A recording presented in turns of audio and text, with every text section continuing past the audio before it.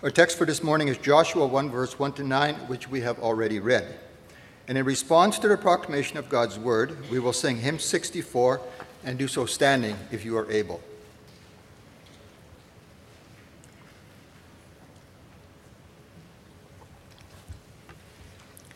Beloved congregation of our Lord Jesus Christ, the life of faith is never still. It's made to be moving. Faith always presses forward. It doesn't turn back. It doesn't stand still. It doesn't give up, but always presses forward, onward. Further up and further in, as one author likes to write it. When we turn to Scripture, the exhortation to press on in faith can be found almost everywhere. It's the whole character of the book of Hebrews, as an encouragement to persevere in this pilgrimage to the New Jerusalem, to persevere against hardship, persecution, against sin and immaturity. Exhort one another daily, the author writes, as long as it is called today, lest any of you be hardened through the deceitfulness of sin. And again later in chapter 6, verse 1, therefore let us leave the elementary teachings of Christ and go on to maturity. Or we can look to the example of the Apostle Paul and what he writes about his life in Philippians 3, verse 13. Brothers, I do not regard myself as having laid hold of it yet, but one thing I do, forgetting what lies behind and reaching forward to what lies ahead. I press on toward the goal for the prize of the upward call of God in Christ Jesus. Onward and upward, reaching forward to what lies ahead. This is the call of faith, and this is the commandment that the Israelites received on the shores of the Jordan River. We will look at our text under the following theme this morning. The Lord calls the next generation to courageous faith. We will see three things: the new era, the same promise, and a clear obligation. So first, the new era. In the beginning of our passage marks a new era for God's covenant people. Now, I know that when we think about the history of the church, we often think in terms of the Old Testament and the New Testament. And there are very good, very biblical reasons for thinking in this way, because it places Jesus' life, and especially his death and his resurrection, at the very center of salvation history. But it's helpful also to recognize that in the Old Testament there are very important stages in the history of God's chosen nation. And we have come to one this morning. This is clear for three reasons.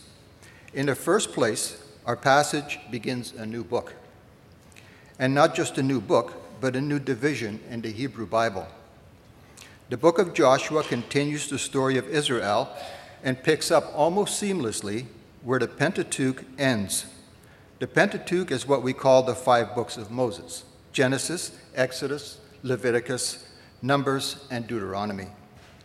The Pentateuch ends with the book of Deuteronomy, a record of the farewell speech of Moses.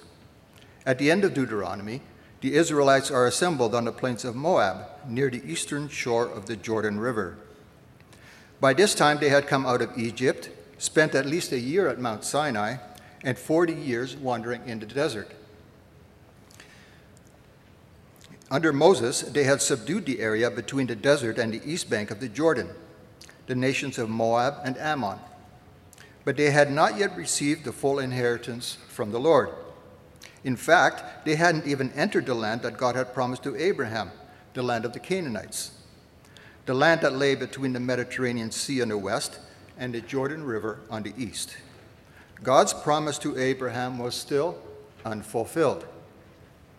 This is where the book of Deuteronomy ends and the book of Joshua begins, with the people standing on the very threshold of the promised inheritance.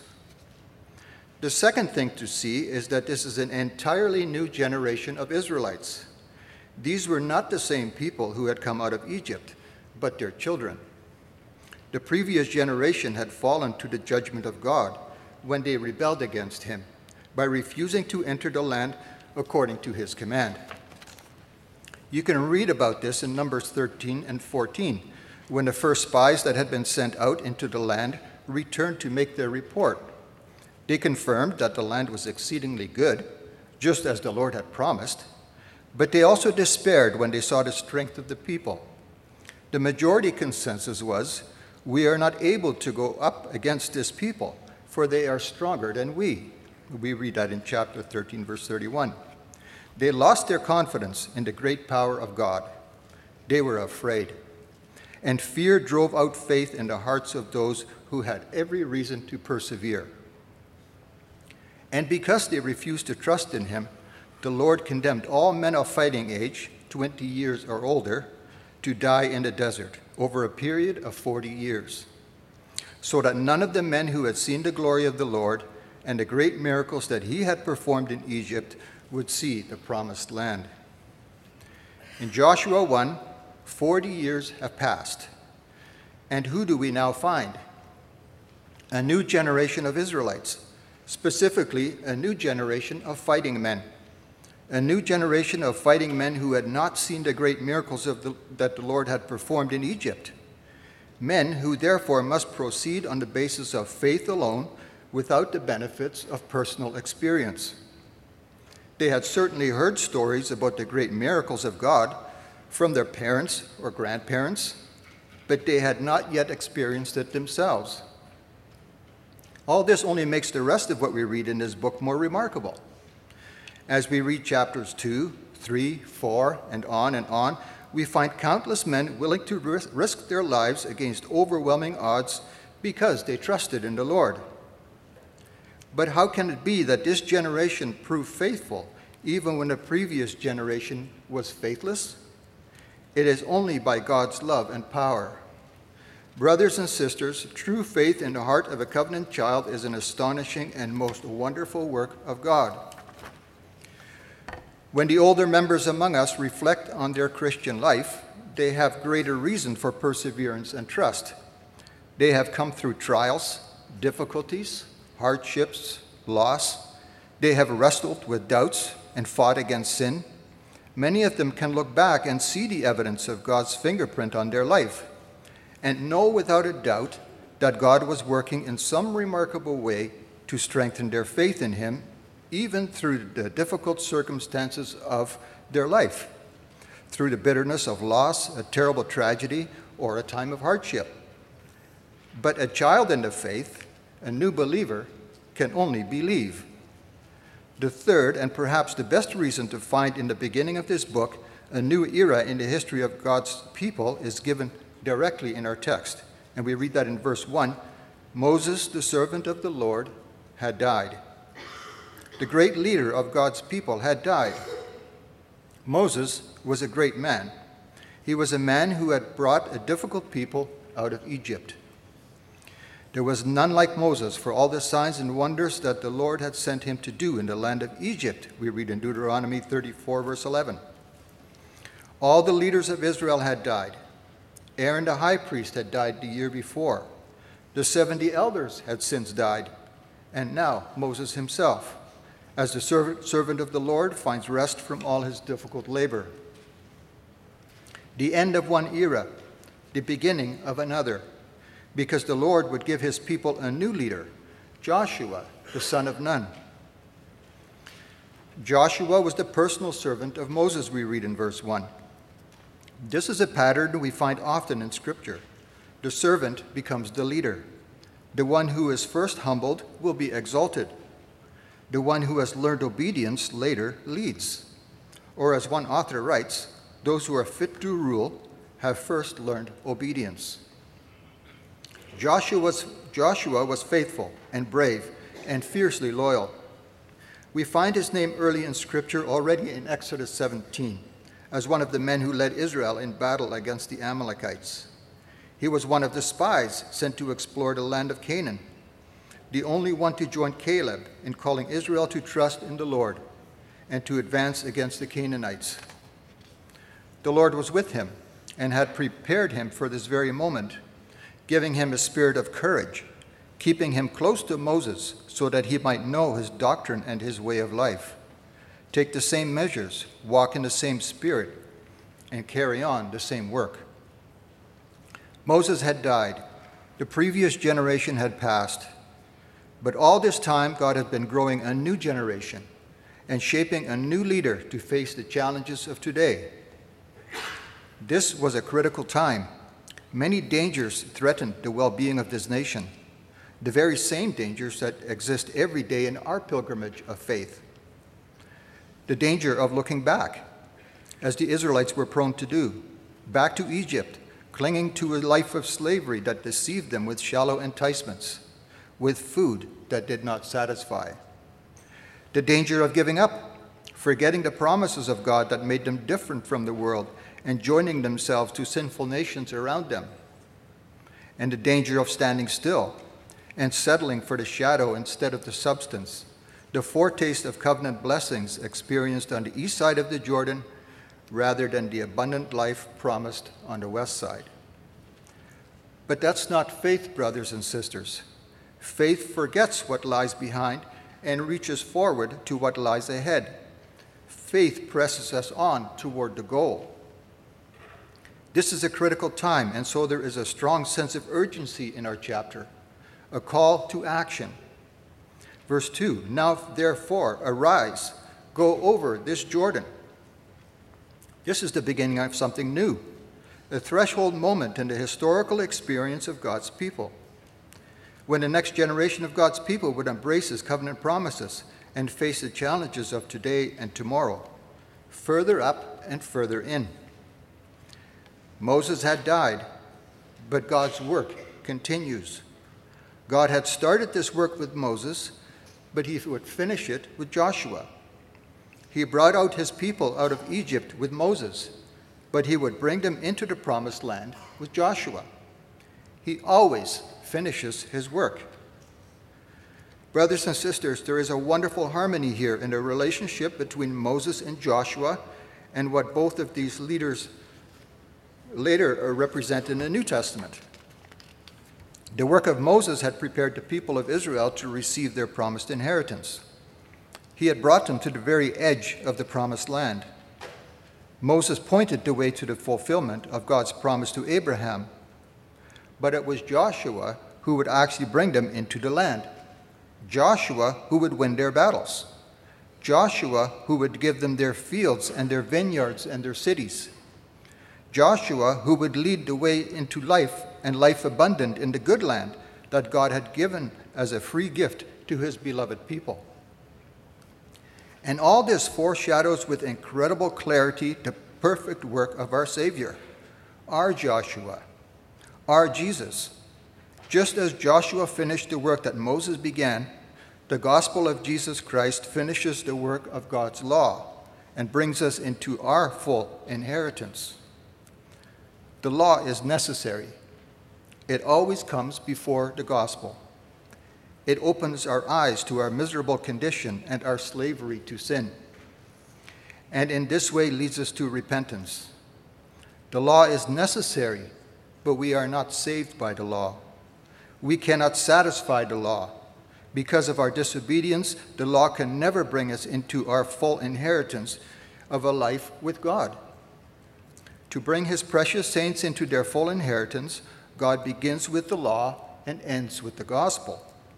We read in Romans 8, verse 3, "For God has done what the law, weakened by the flesh, could not do.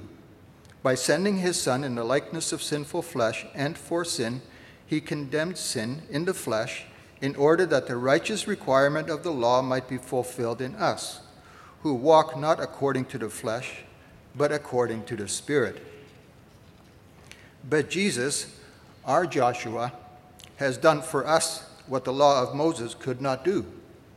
He justifies us, makes us righteous before God. He sanctifies us, makes us more and more like him through the work of his Spirit in us. He preserves us. He wins our battles. He secures our inheritance and appoints to each of us our portion. He leads us into eternal life with God. He is the captain, the commander of our salvation, the one who leads the way into the promised inheritance. Therefore, as the author of the letter to the Hebrews writes, let us run with endurance the race that is set before us, looking to Jesus, the founder and perfecter of our faith. Our Joshua, the one in whom we can place all our confidence and follow to the very end. The Israelites on the east bank of the Jordan fixed their confidence on the man Joshua as the Lord's appointed servant. But Joshua was just a man. How much more then can we place our confidence in Jesus Christ? Moses, as a servant of the Lord, died. Joshua, as a servant of the Lord, also died. Before them, Abraham, Isaac, Jacob, all servants of the Lord who had received the promise, died. And again, after them, David, the servant of the Lord, died, as we read in Acts 13, verse 36. For David, after he had served the purpose of God in his own generation, fell asleep and was laid with his fathers and saw corruption. But Jesus is the living one, who was not prevented by death from continuing his work. He is the living one, as he declares in Revelation 1, verse 18. Fear not, I am the beginning and the end, the living one. I died, and behold, I am alive forevermore. He goes before us into everlasting life and leads us into our inheritance. Brothers and sisters, our assurance is grounded in God. Generations come and go, but God remains the same. He is faithful to his promise, and he will complete his good work of salvation that he has started. The very existence of the book of Joshua is a wonderful testament to the covenant faithfulness of God. The previous era ended in disobedience and rebellion and punishment, but the Lord did not reject his chosen people. The disobedience of one generation does not frustrate his plans for the next. The disobedience of one generation does not nullify the promises that he has made to his covenant people. His promises endure forever. And this is our second point, the same promises for a next generation.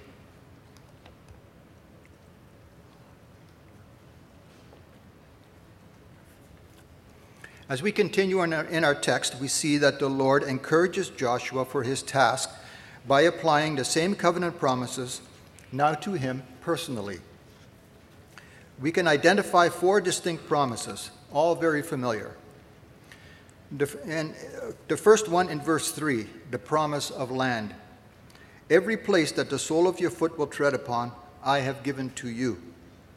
The boundaries that follow in verse 4 encompass the land promised to Abraham and are nearly identical to the borders given to Moses in Deuteronomy 11, verse 24 and 25. This land was a gift from God to his people. He is the Lord of all the earth. He sets the boundaries of the nations and gives each their inheritance. And he has given this land to his people. It was theirs. And this was how Joshua was to think about it. It belonged to them. The sovereign Lord had given it to his people. In the second place, in verse 5, we read the promise of strength for the day. No man shall stand before you. The land belonged to Israel by divine right, but it was not yet in their possession. It was full of other people, strong and impressive kingdoms who did not acknowledge the sovereignty of the Lord and would not so easily submit to the claim of Israel. And so Joshua and all the Israelites were instructed by faith in the first promise to press the issue even with the point of a sword. And thirdly, this is the promise of strength, we read in verse 5. And that is joined closely with the promise of success in verse 6. You, Joshua, shall cause this people to inherit the land. The outcome was assured. The Lord has spoken. It was as good as done. The battle won. Through Joshua, the people would receive the land. As the appointed leader of the people, Joshua had inherited the role and responsibility of Moses. And if he had any reservation in following after such a great man as Moses, he is immediately reminded of who it was that made Moses such a capable leader. And fourth, one final promise that stands at the very center of all the rest. In verse 5, the Lord says to Joshua, just as I was with Moses, so I will be with you.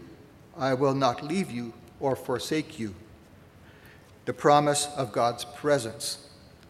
This is the crowning covenant promise, the same promise that was given to Abraham in Genesis 17, verse 7, given to Isaac in Genesis 26, verse 3, given to Jacob 3 times, first at Bethel in Genesis 28, verse 15, and confirmed in Genesis 31 and 46.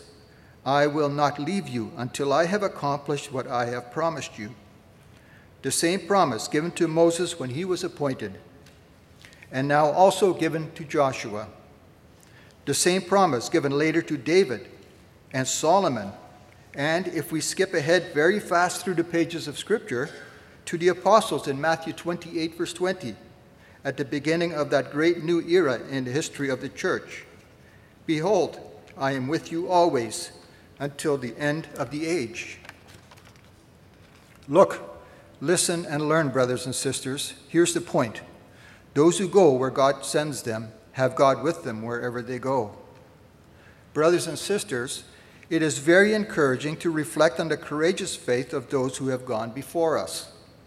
Very few things can strengthen your conviction, like reading a biography about an ancient martyr or a brave missionary. Such men and women serve as shining examples of the Christian faith.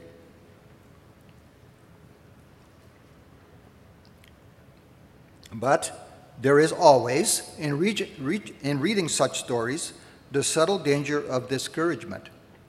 It can be discouraging to discover that your courage or your faith doesn't measure up, that the flicker of faith in your own soul is like nothing compared to the flame of a great martyr or the raging wildfire of a brave missionary, or even like the steadfast warmth of the faith manifest in your parents or grandparents. But this way of thinking forgets who it was that gave these men and women such remarkable faith. Our Lord Jesus is the author and perfecter of our faith, and of the faith of those who came before us. Just as he strengthened them in their time for their work, we know that he will strengthen us today for ours. Because the same promise comes to us. We read that in Hebrews 13, verse 5. For Christ has said, I will never leave you, nor forsake you. So we may boldly say, the Lord is my helper. I will not fear. What can man do to me? 4 promises packed into 4 verses. This is what the Lord gives to Joshua to strengthen him for his dangerous task. The same old promises given to a new generation. Brothers and sisters, this is what faith lives on. This is what faith feeds on. This is how we are sustained through this life of sorrow. This is what gives us courage. This is what keeps us going. Promises, the promises of God. Not explanations, not reasons, not speculations or curiosities, the clear promises of a faithful God.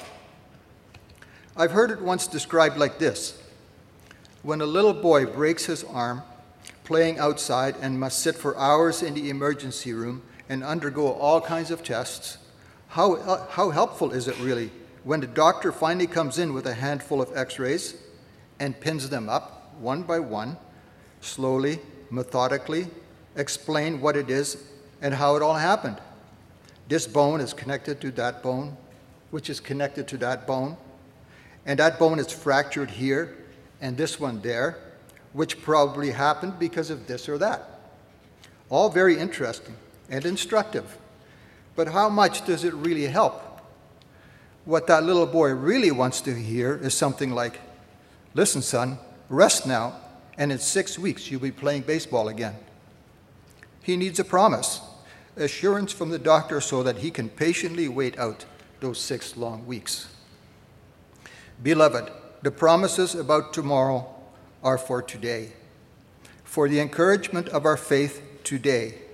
Faith is sustained by covenant promises, and so encouraged, it presses on, further up and further in. Now, one final point we hear about the clear obligation.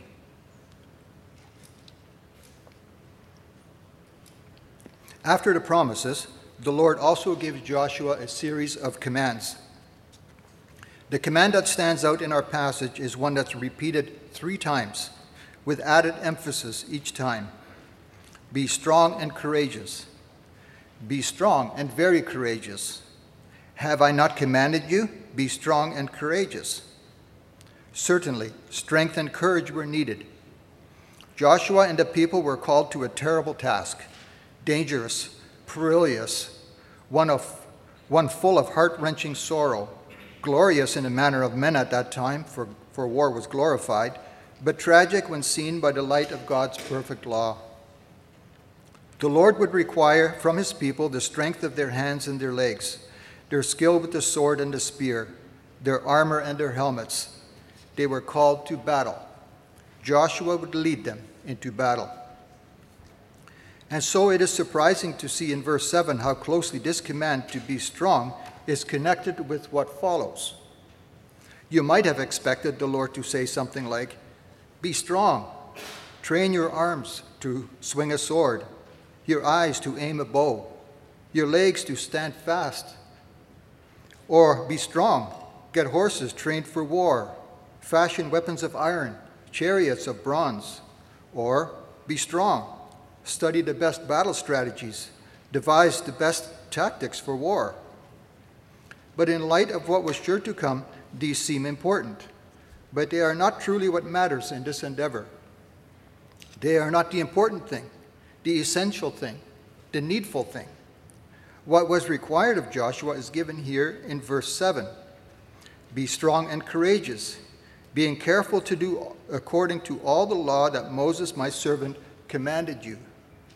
Read the law, study the law, meditate on the law, every day, day and night, train for obedience. As a battle commander, Joshua would be very busy with many things. If anyone had a good excuse to put down his Bible, it's the man God sends against the enemy with spear in hand. But not so, brothers and sisters. Not so, not even for Joshua. The word of God must be written on his heart and live in his mouth. And why? So that he might do it. And that's what we read in verse 7, being careful to do all that it says. The meditation mentioned in verse 8 is not theoretical speculation about the law, but a very practical study. The book of the law in verse 8 is a clear reference to the book that Moses completed at the end of his life, which included everything we read in Deuteronomy and Numbers. The laws pertaining to warfare in Deuteronomy 20. The laws concerning the administration of justice in chapters 16 and 17. The laws about marrying female captives in chapter 21. The instruction to completely drive out all the inhabitants of the land in Numbers 33. The allotted boundaries given by the Lord in Numbers 34. Very practical stuff for Joshua, all very relevant to the war he would wage and the land that he would eventually give to the people.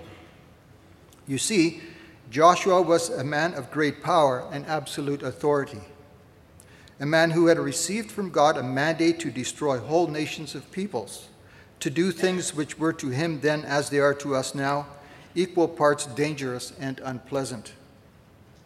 He was a man with authority, but also a man under authority, subject to God's law, God's will, God's direction. He was a commander, yes, of the armies of God, but he was second in command.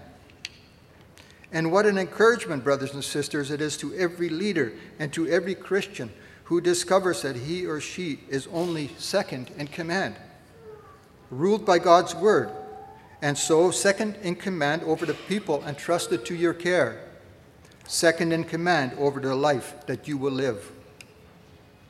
You see, if Joshua was faithful to this command, he would be a gift to God's people. They could be confident that they had a leader who had submitted himself wholeheartedly to the authority of God's word. They could trust that in whatever decision was made, whichever direction they would go, Joshua was doing God's will and God's work and would therefore be blessed by God with good success. And they could follow him courageously into every battle. Joshua was faithful, brothers and sisters, one of the few men from the Old Testament commended for his faithfulness. The Israelites had received in him a good leader. But we have received in our Lord Jesus a leader that surpasses all the rest, one who has submitted himself with perfect obedience to God's law, one who has proven himself to be faithful to his Father. No one knows God's law better than Jesus Christ. No one knows God's will better than our Lord and Savior. He is the law made flesh. We can follow him wherever he leads, every step we take in this world. And he leads us now through his word. 2 Timothy 3, verse 16 and 17, and John 5, and by his Spirit, as we read in John 15. His word is relevant to your life, your walk of faith in this world. So make your study practical and follow his direction. Husbands, if you submit to him, your wife can with true confidence submit to you. Fathers and mothers, if you demonstrate obedience to him in all things, your children will learn obedience also to you. Precious children, if you hear his voice, he will lead you faithfully through all the trials and hardships of life. He is faithful like his Father. The more you search the scriptures to find him there, the more and more your desires will be conformed to his desires. Your decisions will be directed by his will. Your perspective on this life will be illuminated by the brightness of his glory. A rainbow, for example, becomes much more beautiful for what it means. And fourthly, you will be made strong for the battles of today and tomorrow. Be strong in the Lord and in the strength of his might, the apostle writes to the Ephesians as he presses on them in their struggle against the schemes of the devil. Put on the whole armor of God. Put on his truth, his righteousness, his gospel of peace, the helmet of his salvation, the sword of the Spirit. Trust in his might, and he will sustain you in the battle against sin, evil, despair, sorrow, hardship, and darkness. Follow him faithfully, and you will be like him, enjoying victory after victory, until pressing on to the last day, you will receive in full your promised inheritance. Not one word of all the good promises that God has made will ever fail. The obligation laid upon Joshua was simply to claim the promises of God. This was the word of the Lord that came to Joshua. I have called you, commissioned you, and commanded you. I have given you my promises. I have assured you of my presence. I have strengthened you and encouraged you. Have I not commanded you? I will help you. Be at your right hand and your left. Now go. And this same exhortation comes to us through Hebrews 3 and 4. Today, if you hear his voice, do not harden your hearts. Believe the gospel. Claim today what he has obtained for you by his precious blood. Live today with yesterday's promises for tomorrow. Persevere in the faith. Hold fast. Be courageous. And this courage to forsake this life and live for Jesus Christ. Brothers and sisters, we press onward and upward, further up and further in, to life, life eternal and abundant, in the presence of our God, who is always faithful. Amen.